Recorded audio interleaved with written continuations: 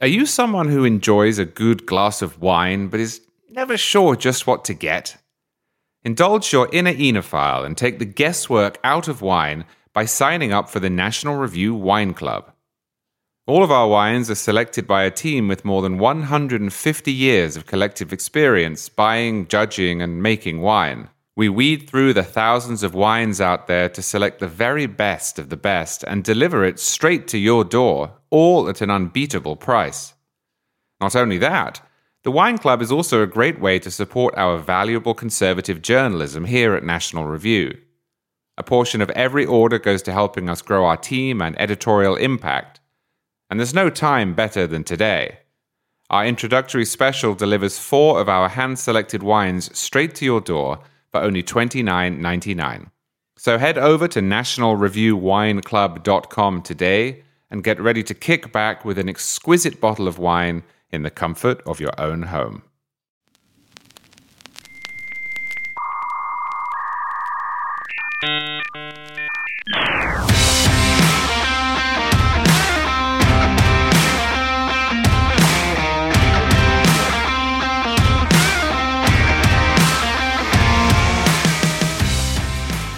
Welcome to episode 2 of the Charles C. W. Cook podcast. They let me have a second week, so I've got that going for me. First things first, thank you all so much for listening. I'm hugely grateful for the response. I'm not quite sure how it works, how the algorithm's set up, but the first episode debuted within the top 10 in the news category on Apple Podcasts, and within the top 20 of all categories on Apple Podcasts. And of course, at number 1 in podcasts that mention President Rutherford B. Hayes on their first episode. I'm absolutely crushing it with that constituency. A friend of mine who listened to the first one wrote to me and said that the theme she had discerned was organized rambling. So I'm going to go with that, organized rambling. A couple of notes before we get going. The podcast should now be on all major services: Apple, Spotify, Amazon, Pandora, Stitcher, iHeartRadio, Deezer, Overcast, Pocket Cast, Player FM, TuneIn, Fauna, JioSaavn, and RSS. But we're still waiting on Google. On their website, they say that it takes 6 days after submission for a show to get into the library. We're now on day 6, so we will see if they are correct. And while I'm doing this, I should let you all know that you can follow me on Facebook and on Instagram, as well as on Twitter. For all of those links and for all of the podcast subscription links that I just mentioned, just go to podcast.charlescwcook.com. That's podcast.charlescwcook.com. And you should be able to find everything you need, including an easy online player for the show that you can use in your browser if you prefer that than subscribing. Which, of course, brings me to organic chemistry. So there was a piece in the New York Times this week, the title of which, the headline on which was, "At NYU, students were failing organic chemistry. Who was to blame?" There's a rule in journalism called Betteridge's Law, which holds that any headline that ends in a question mark can be answered by the word no. I think we probably need a corollary here. Any headline that asks who is to blame can be answered with exactly the people you'd assume. Let me read you a bit from this piece in the Times. In the field of organic chemistry, Maitland Jones Jr. has a storied reputation. He taught the subject for decades, first at Princeton and then at New York University, and wrote an influential textbook. He received awards for his teaching, as well as recognition as one of NYU's coolest professors. But last spring, as the campus emerged from pandemic restrictions, 82 of his 350 students signed a petition against him. Now, that, of course, is the first red flag in the story. Students, as a rule, should not be signing petitions against their professors. If the professor's guilty of something genuinely awful, a crime, a sexual assault, that should be dealt with via the appropriate channels, preferably, yes, with some due process protections. It shouldn't be dealt with by a petition. Petitions in academic settings are, in almost every case, a sign that a mob has formed. Back to the story then. Students said the high-stakes course, notorious for ending many a dream of medical school, was too hard, blaming Dr. Jones for their poor test scores. The professor defended his standards, but just before the start of the fall semester, university deans terminated Dr. Jones's contract.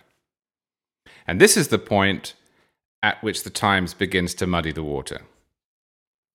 In short, this is the Times again, in short, this one unhappy chemistry class could be a case study of the pressures on higher education as it tries to handle its Gen Z student body. Should universities ease pressure on students, many of whom are still coping with the pandemic's effects on their mental health and schooling, and how hard should organic chemistry be anyway? Now look, I don't really like stereotypes about generations. I'm not focusing in this sentence on Gen Z. I don't think it's true that all young people are useless or whatever, but this question at the end, how hard should organic chemistry be anyway, is ludicrous. Organic chemistry should be as hard as organic chemistry is, which I'm quite happy to admit up front is too hard for me. I would fail this class. There's no question about that. I'd probably fail it instantly. I don't think I'd get in. This isn't how my brain works. I would like to be able to do organic chemistry, but I can't. At least I can't do it well enough to go on to be a doctor. But there's no indication that the teaching was bad. Here's the Times. Dr. Jones, 84, that's quite a long career, is known for changing the way the subject is taught. In addition to writing the 1,300-page textbook Organic Chemistry, now in its 5th edition, he pioneered a new method of instruction that relied less on rote memorization and more on problem solving. So, this is one of those issues where I really just can't believe what I'm reading. Let me read this again. Should universities ease pressure on students, many of whom are still coping with the pandemic's effects on their mental health and schooling? So the obvious answer to that is no. Again, I would fail this class. There's no question. It's just not what I'm good at. And I deserve to fail it. Even if I tried hard, even if I cared, I would fail. But I would also fail everything that came after it. Why are people taking it? Here's the Times. More of them, that's the students, enrolled in his class hoping to pursue medical careers. So that's pretty important, isn't it? And this isn't any old school, this is NYU. This is a prerequisite to medicine. And medicine, at least in this sense, is not subjective. You cannot write your way out of it. You can't charm your way out of it. You can't petition your way out of it, or protest your way out of it, or vote your way out of it. You can't even argue your way out of it. It's not contextual. It's not cultural. It's not political. It just is. You can't, when you're discussing it, invoke social constructs or inequities or habits or ways of knowing or learning or thinking. It's more akin to engineering than it is to English literature. Now, back when I was a teenager, I used to have fun in my English classes by seeing how pretentious I could get before the teacher noticed. We'd actually take bets as to who could win this silly game. And it was a silly game, but look, I was 17. I wrote a newsletter about this recently. Our teacher would read us, say, William Blake. It's always William Blake. The weeping parents wept in vain. Are such things done on Albion shore? And then one of us would put up our hand and we would say something like, while trying not to laugh, yes, it's malleable, if not entirely slim, isn't it? somehow it's both soft and harsh. From a certain perspective, wept and vain are rhymes, and in one sense, aren't we all on Albion's shore? And then another student would jump in, oh, I wouldn't say malleable exactly, more like morose. And hearing it aloud, I get a certain leatheriness in the texture with a frisson of titillation. The poem is fearful. It's afeard, as Shakespeare might have said. Seen upside down, it's even aghast. And then sometimes we'd get caught, and sometimes we wouldn't. But the thing is, if you kept close enough to the text, if you kept a straight face, you might get away with it, especially if you sprinkled in some less ridiculous observations. And that's because a lot of English literature, a subject I was good at, is playing tennis without a net. But medicine's not, and nor is engineering. There's a creative side to both of those, I accept. There are judgment calls, but the data that people use to make those calls, the prerequisite parts, the foundational parts, those are not subjective. And you can't hide much behind rhetoric or silliness even. The bridge, it either stands up or it doesn't. The airplane either flies or it doesn't. The cable either transmits or it doesn't. Now, back in September 1999, after almost 10 months of travel to Mars, the Mars Climate Orbiter famously blew up when it followed the wrong trajectory. Now, why? Well, because at some point in the development process, the engineers had failed to notice that the acceleration data had been provided in inches and feet and converted them into metric. I don't understand this fully, not my area, but basically the acceleration readings for the Mars Climate Orbiter were in pound seconds. It's a measurement. But the engineers thought they were in Newton seconds, which they weren't.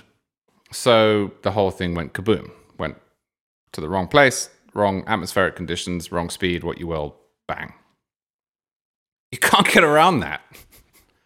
When that happens, it doesn't matter how creative you are. You're lost. And organic chemistry is the same. When you go to a doctor for a second opinion, you're not asking him to change the way the input data is measured. You're asking, in almost every case, what he thinks of it, how he would treat it. And I can absolutely guarantee you that nobody at that stage in the chain, as customers, as patients, is interested in questions such as, should universities ease pressure on students, many of whom are still coping with the pandemic's effects on their mental health and schooling?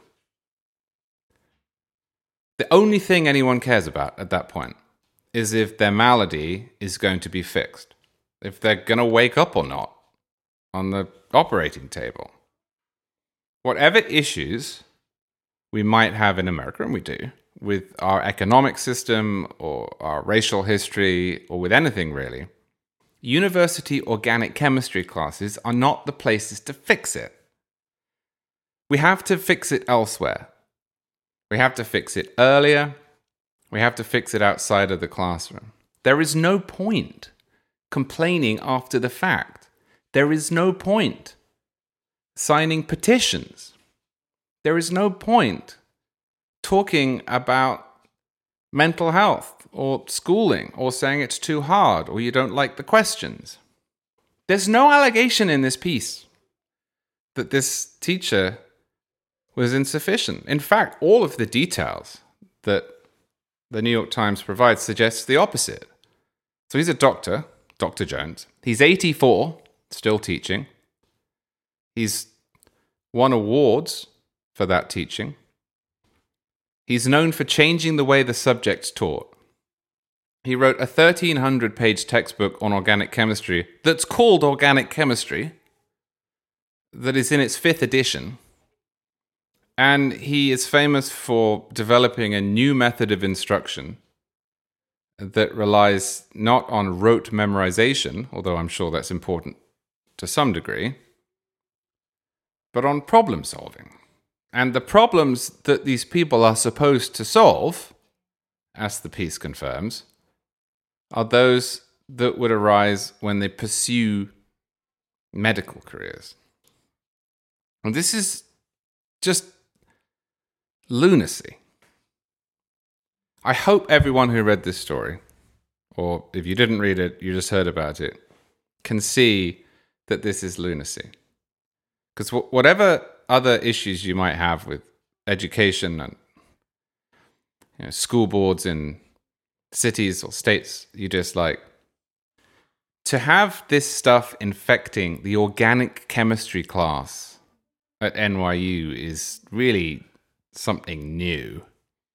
I think often those of us who are critical of higher education, as I absolutely am, like to think that the silliness that we see in the arts can't really translate.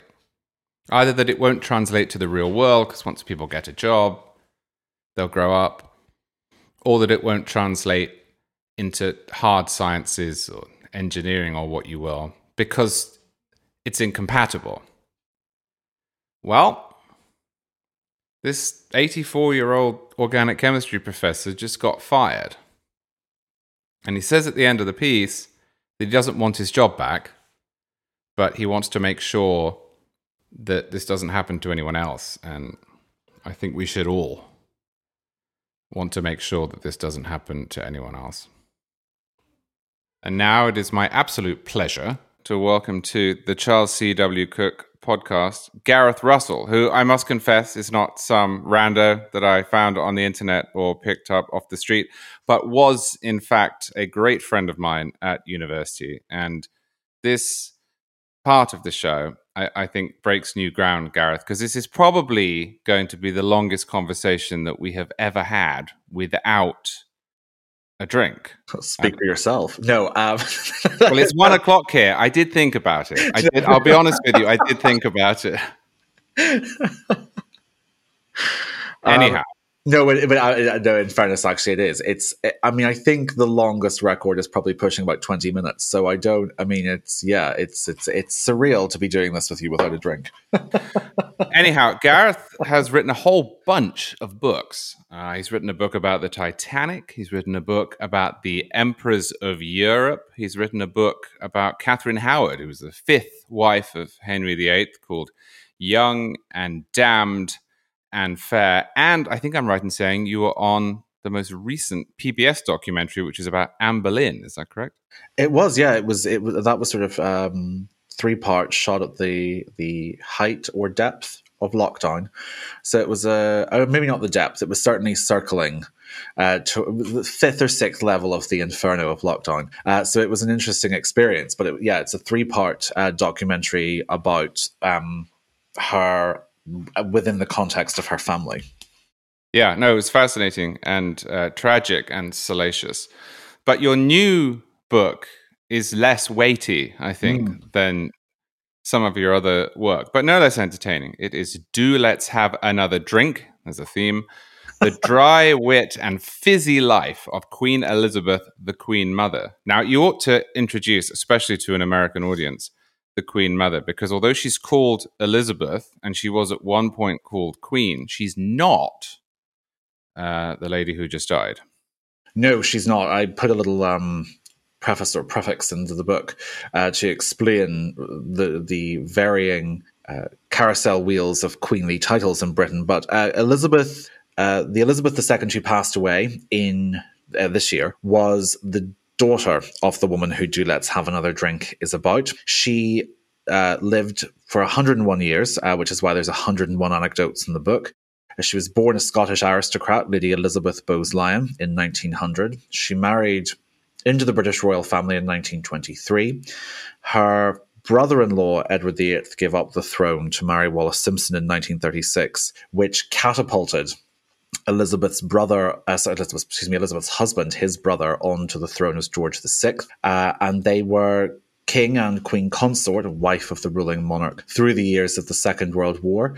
Cinema aficionados may recognise her and that story from The King's Speech, where she was played by Helena Bonham Carter. And during the years of the Second World War, she was so popular and defiant about the British war effort that Adolf Hitler paid her, I think, probably the compliment of a lifetime when he called her the most dangerous woman in Europe. Her husband passed away in 1952, at which point she received the title of Queen Mother, because she was a widowed queen and the mother of a new sovereign. So that's how you get that title. And she held it for 50 years until she passed away in 2002. And yes, as Do Let's Have Another Drink, as the title shows, she was both an immensely tough lady. She was very patriotic, thoroughgoing in her duties, but she also enjoyed a good time. It's a bit of a double-edged sword getting a compliment from Adolf Hitler, isn't it? Because you can't tell that many people about it. No, she really did. When he called her the most dangerous woman in Europe, she apparently really didn't like it because it kind of implied that he wasn't afraid of her husband's appeal in the way that he was, sort of in awe of hers. And he was very disappointed that a bomb didn't kill her when it was aimed at Buckingham Palace, because she would not leave London. I mean, you'll know this, Charles. It's sort of quite iconic within British historical lore that she would not leave London during the Nazi bombing raids. And Hitler felt that her refusal to leave was really shoring up the British war effort in a big way. So yeah, I think when you get a begrudging compliment from Adolf Hitler, you can feel pretty good about yourself that he doesn't like you, but you also have to be quite careful that you don't go around bragging about it. It is both a double-edged sword and a bomb skimming its way towards Buckingham Palace. So let's talk a little bit about her becoming queen, or rather her husband becoming king. Now, as you suggested, many people will know about the Queen Mother from the movie The King's Speech, and they will therefore know that she didn't expect to find herself married to a king. This was one of the themes in many of the obituaries of Queen Elizabeth II, that she was not supposed to be queen. The only reason she ends up as queen is because of the abdication. And in fact, her husband, the Queen Mother's husband, did not expect to be king either, and thought himself in some respects ill-suited to it. So she's suddenly thrust into this, and she's kind of annoyed about it, right? That is superb British understatement.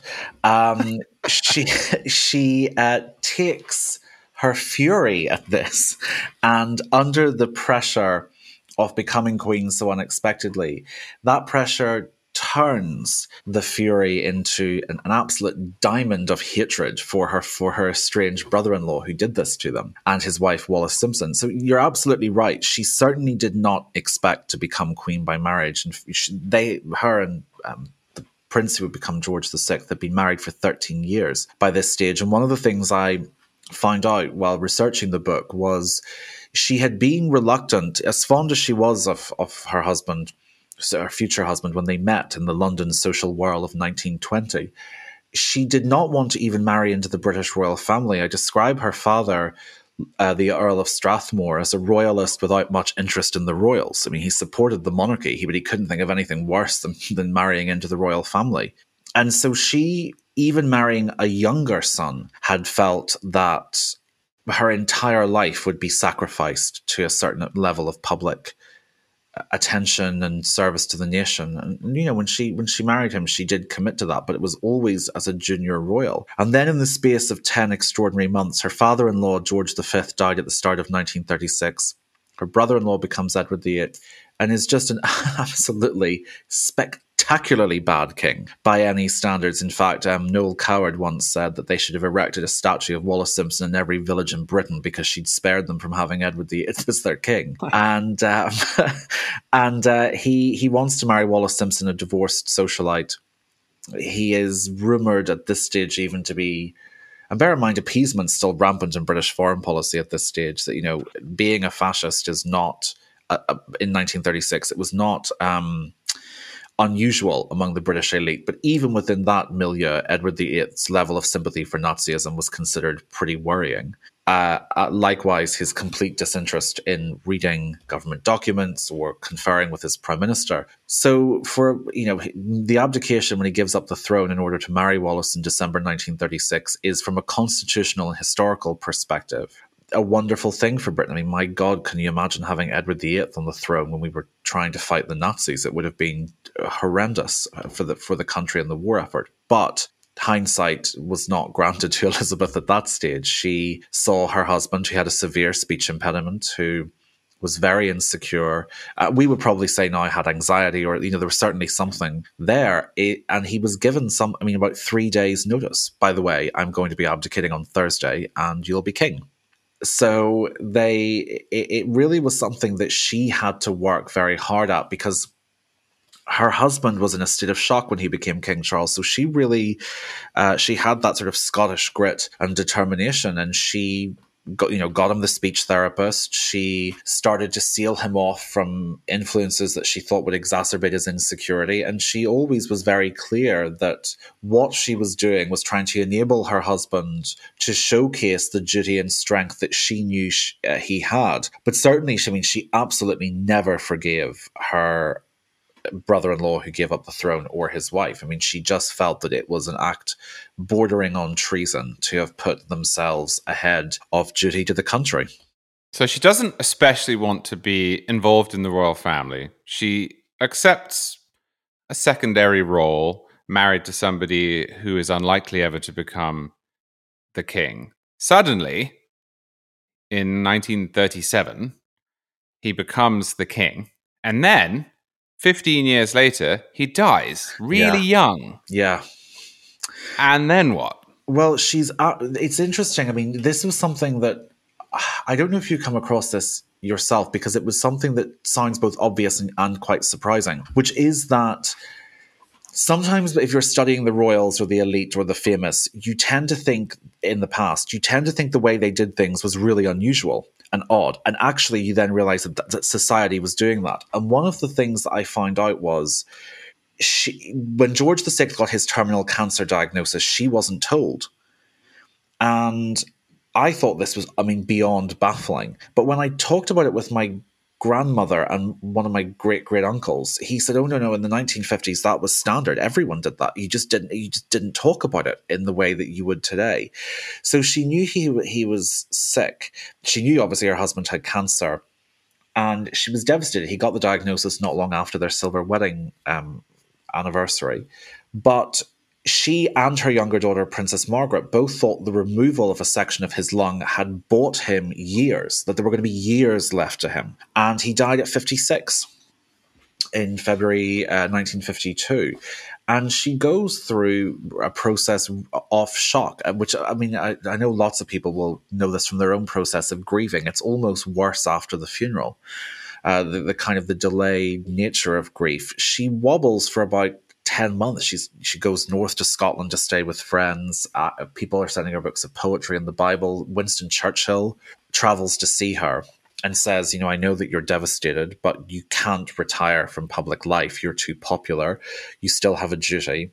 And that was probably one of the things I found most somewhere between inspiring and relatable about her, which is obviously everyone goes through grief in a different way. But for me, there was something quite reassuring and convincing about the old school way that she did it, which is, admit you're really sad and you're devastated, but go for a walk, go out and meet people when you can. And she talks about that, one of the remedies to her grief was the sting of the wind in Scotland, and going out and meeting people again and doing her duty, and that sitting down and trying to stay too still and focus too much on grief and talk about your trauma just enabled it to batter you around a bit more, and it doesn't actually help you move on from it. So she got back to sort of doing the meet and greet, and she kept doing all these public engagements until 2001 was her last. I spoke to someone who was her last sort of public meeting in December 2001 when she was 101.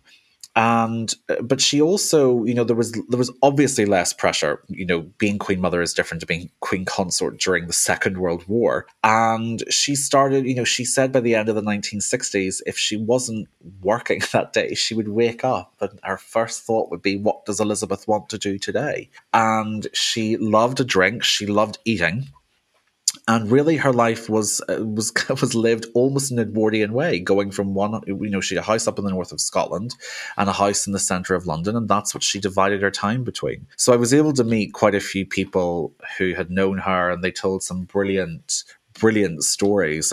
One that was told secondhand was she became quite good friends with Alec Guinness, Obi-Wan Kenobi. And he was quite depressed because he had done what he described as a space cowboy movie that he didn't think was going to do quite well, that turned out to be Star Wars. Wow. Yeah. He did not recognize the full potential of Star Wars: A New Hope, and he was telling this to the Queen Mother, and she was saying that she sort of had a bit of a spell of depression. But Sorry, go ahead. She's thrust into this new role again, 1952. Her daughter Elizabeth becomes queen and is crowned in 1953, and then she plays that role. Yeah. Publicly. And I say plays that role. Of course, she's always going to be Queen Elizabeth's mother, but she played the role of Queen Elizabeth's mother in public for 50 years until she died. Now, when she died, and I should fill this in for the Americans in the audience too, she was beloved in a way that is quite difficult to convey because she's apolitical. So there's no real distinction between those on the left or the right or the north or the south who like her. There is no baggage attached to her. But, and here's my question, she hasn't actually been queen consort for 50 years. The heroism of the war years is long gone in most people's memories and imaginations. Why was she so popular?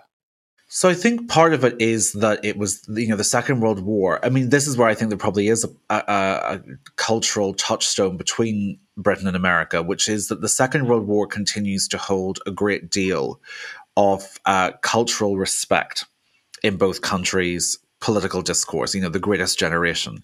And she, for a lot of British people, was almost the avatar of the Greatest Generation. The other thing I would think is that there is the element of that past greatness, but people were quite fond of her, I don't know what the right word is, but the larger-than-life personality. People quite liked that she was known to enjoy a tipple or three.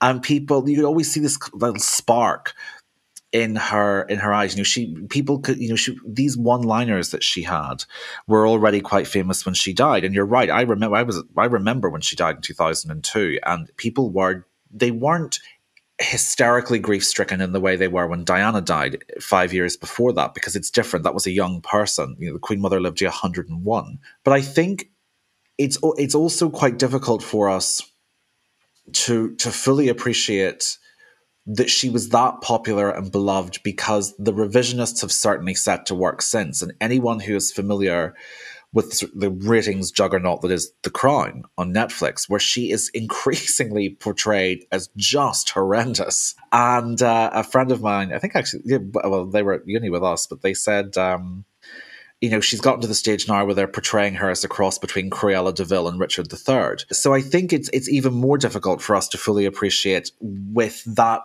cultural takedown that's happened since she died, just how popular she was. So why did they do that in The Crown? Was it just trying to introduce tension where none exists? Yeah, I think so. I think it's also, I think if you were watching it the way I was, there were bits where she contradicted herself. Basically, if they needed someone to say something horrible and snobbish, they gave it to her. And a lot, it's a very, very sympathetic portrayal of Princess Margaret, which in 2002 is probably not a sentence I ever thought I'd be saying. Because if you remember, Charles, you'll know this, when we were growing up, Princess Margaret has to have been among the least popular members of the royal family. No question. And The Crown has done what I've never seen a public relations turnaround like it. Princess Margaret is now considered like a force for egalitarianism and living your free best life. And like that, she's a fascinating character, but absolutely I would not put Princess Margaret down as that kind of person. So what I think they did was they made her, the Queen Mother, really the two-dimensional face of obfuscating duty and tradition, and she's really just a character of a mean old lady. I think it probably is to get to allow other characters to be really radically rehabilitated. All right. So, what don't you like about her? What did you discover during the writing of the book that made you think, look, here was a flaw she had, or here was a mistake she made? Yeah, there were a couple, Charles. I think probably for me the one that it's less sinister, but it certainly was a problem that seemed to get worse as she got older, but it was definitely there younger. Martin Gilliat, who was a courtier, calls it her ostriching, and that if there was something she didn't like, or that might in any way cause her inconvenience, she stuck her head in the sand and pretended she couldn't see it. And to a certain degree, in the age before mass media, you probably could get away with that. But really, I think what that did, that because she had such a matriarchal influence on the royal family, even after her daughter became the monarch in 1952, I think that ostriching from her mother's side really influenced the monarchy to an extent that there were things that they just didn't confront, and it really caused problems later. And I think it was that whole attitude, to me, was largely responsible for the complete mess the monarchy was in by the early 1990s, and just the refusal to confront the problems with Charles and Diana. It was a case of, if we don't look at it, it'll go away, and that just does not work. And I think you can still see a little bit of that right the way up to the Duke and Duchess of Sussex. I think I think that attitude the Queen Mother had because of her longevity and then her daughters, I think that had a really long-reaching role in how the monarchy responded to certain problems. Harry and Meghan, right? Yeah, sorry, Harry and Meghan. Yeah, I think I mean, maybe slightly less so. I mean, it's certainly fading, but I do think that attitude was injected into the monarchy by Elizabeth Bowes-Lyon, because when you look back at people like Queen Mary, her mother-in-law, or Queen Victoria in the 19th century, they were compulsive interferers with anything to do with royal crises or their family. Elizabeth Bowes-Lyon really is the queen of ostriching, and that, I think, was a trait that showed a certain amount. Yes, it protected her at a certain point, but I think long term it had a negative impact on the monarchy. The other thing was that, and it's slightly linked to that, she had an Olympian ability to hold a grudge, and the grudges could go on for decades because she didn't want to see or talk to the people that she'd fallen out with. So those were two, the ostriching and the grudge holding, that I think were less than pleasant. And what's your favorite story from the book? Countess Mountbatten died. Countess Mountbatten, the Queen Mother never really liked her that much, but she's very glamorous, globe-trotting. And Countess Mountbatten asked to be buried at sea. And when the Queen Mother heard, she said, "Oh, dear old Edwina always did like to make a splash." And I just thought that was the right level of a good one-liner, and also not letting go of the fact that she didn't really like her. So yeah, there were a lot of one-liners that I thought really made me laugh, but that one always stuck in my head a bit. So I'm going to take you off this topic for my final question and ask the question that I get asked constantly. Oh no. Which is, do you think that Charles, King Charles III now, is going to be a good king? I do, partly because I was doing some of the coverage here during the accession proclamation, and I was really impressed by his first address to the country as king. It was as if, I'm not sure this metaphor holds in terms of gravitas, but it was as if he took a bowling ball and just knocked out every speculative pin that had been there for years about, what would his wife's title be called? Would Harry and Meghan be coming back? Would he ever abdicate? He dealt with it really well. It will be, certainly just from what I experienced in those 10 days with the reporting, I got the impression of a much more proactive monarchy, which kind of leads back to what we were saying about that ostriching tendency dying and fading out from how the monarchy interacts. They were so ahead of the curve with a lot of, they kind of got ahead of problems that week, and I think that set the tone. I think he's probably going to be helped by the fact that the elected government at the minute is less than popular, and seems to be less than competent. So there's a feeling at the minute that the government in Westminster under Prime Minister Liz Truss is frighteningly out of touch with the north of England, Scotland, Wales, and Northern Ireland, whereas you had the political parties in Scotland, Wales, and Northern Ireland, even those in Northern Ireland who are in favour of a united Irish Republic, being, they say Charles is someone that they can complement and work with in terms of ceremonial events. So I think he's going to benefit by being contrasted with the government for a while. So my instinct is yes, he will be, but I don't imagine for a single minute there aren't challenges ahead for him. All right, so he will be, and if he's not, it's your fault, is what I should take from that. 100%. It's essentially a promise, maybe a blood oath. To go, Charles throughout those 10 days of doing the coverage, there were so many times where I thought, this is going to be the quote that is played back to me for years to come if I get this wrong. And sometimes you're like, what do you think is going to happen to the United Kingdom? I'm like, what? All of it. And then you have to, and they're like, Gareth, just very quickly before we go, I'm like, I can actually hear the beat coming in for the adverts, and you're going to ask me, like, what do you think is going to happen long term with the country, the Commonwealth, and just global politics in general? Like, it was really. So do you think the apocalypse is nigh? Like, it's really. So yeah, I mean, you can add this. Absolutely. Let's play it back in a year when, I don't know, the French Revolution has swept Britain.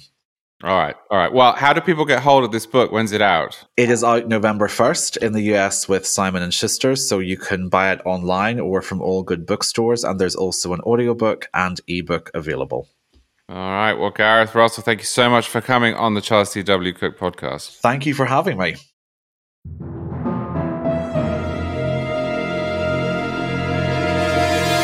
This is going to be the first Q&A. I got quite a lot of questions from you. I thought I would answer 3 of them and keep the other ones for a different day, different week. So here we go. Question 1. Do the British really drink as much in reality as they do on the British TV shows? Everyone has a bottle, and even the cops are drinking on the job. What's up with this? Short answer, yes. So I wanted to make sure this wasn't just anecdotal, so I actually looked this up, and I discovered that there was a recent international survey of 36 nations. Survey doers asked 120,000 people around the world how much they drank. And the finding was that Brits like to get smashed more than any other nation. Britons were drunk, not even drinking, 51.1 times in a 12-month period. So it's pretty much every week of the year. Now, Americans, I discovered, actually don't drink very much compared to the British. So there's really 3 groups, each representing about a third of the population in the United States. One doesn't drink at all, 1/3, 33% of Americans.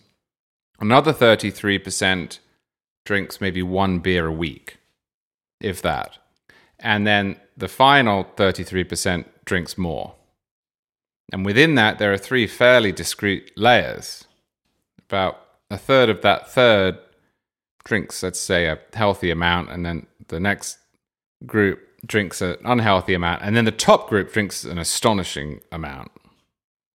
So I think British people, from what I can see, do drink more than Americans, because about half of British people drink, compared to about functionally a third of Americans.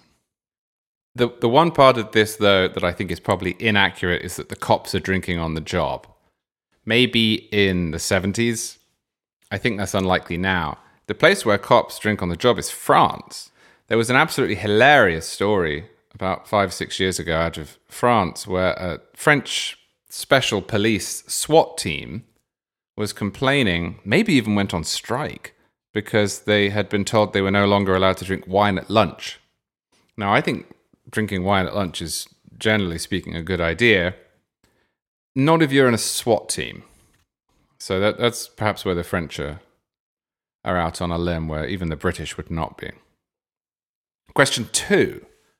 I know you're a great enthusiast for sports, including American football and baseball, but you grew up with soccer. What would you say is your favorite sport, and has it changed the longer you've been in America? My favorite sport's football, and it has changed the longer I've been in America. If you had asked me 5 years ago what my favorite sport was, I would have said baseball in the United States and soccer in the UK. Now it's football in the United States and football hands down. You just can't beat the excitement of it. I just notice myself during a game getting so much more stressed by football than I do by baseball or by soccer. Now, you could say that's partly because there aren't many football games. When you have 17 in an NFL season, and 17 only if you're the Jacksonville Jaguars most years, and you have 10, 11, 12 in a college football season, whereas there are 38 Premier League soccer games every season, and 162 baseball games.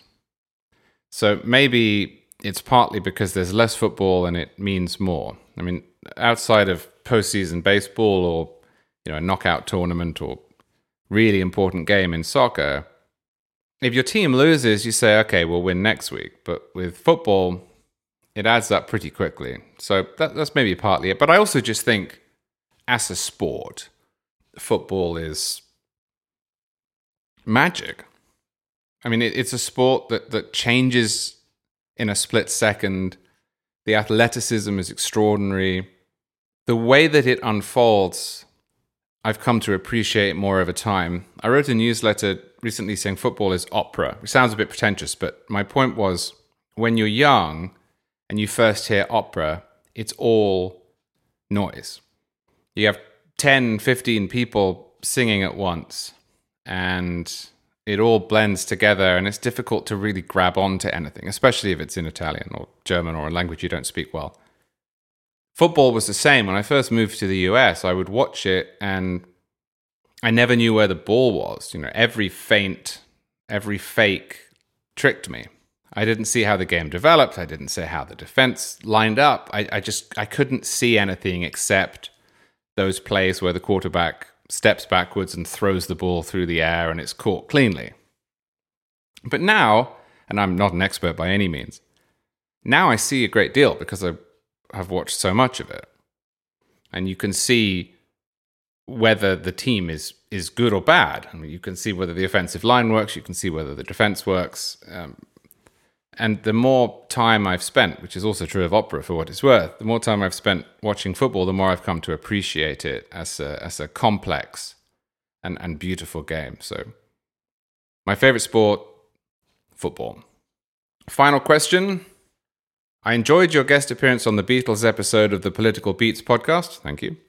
I can't imagine how many hours of preparation went into those episodes. Will Political Beats listeners be hearing from you again soon? Which artist or artists would you like to cover if you're invited?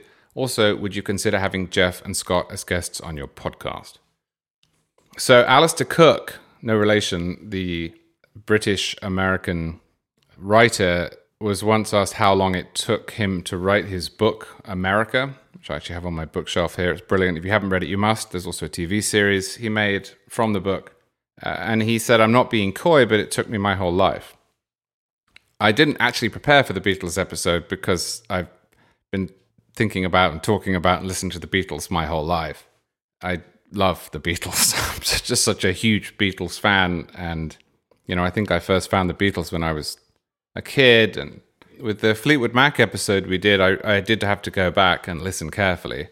I didn't have to listen to Fleetwood Mac, the album, or Rumours again, because I've listened to them so many times, but all of the early stuff and that mid-period stuff, I sat with a notepad, and when it came to recording it, I was sometimes struggling to remember a given song or what my terrible handwriting had meant.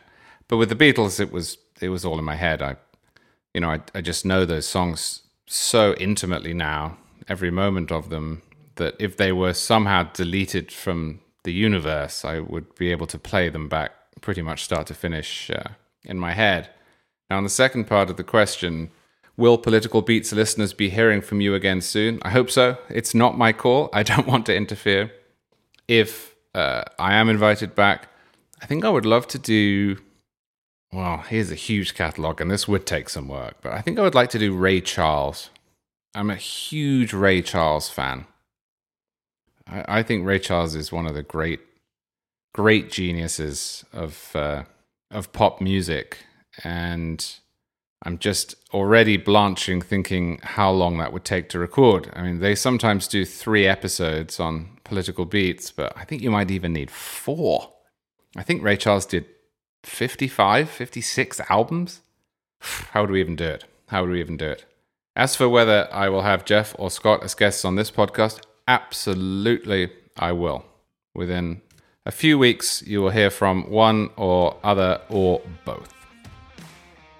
And all that's left for me to do now is say thank you so much for listening. This has been the 2nd episode of the Charles C.W. Cook podcast. If you can't find the show on one of the services you wish it were on, just let me know. I'll make sure it's added. And other than that, I will see you next week.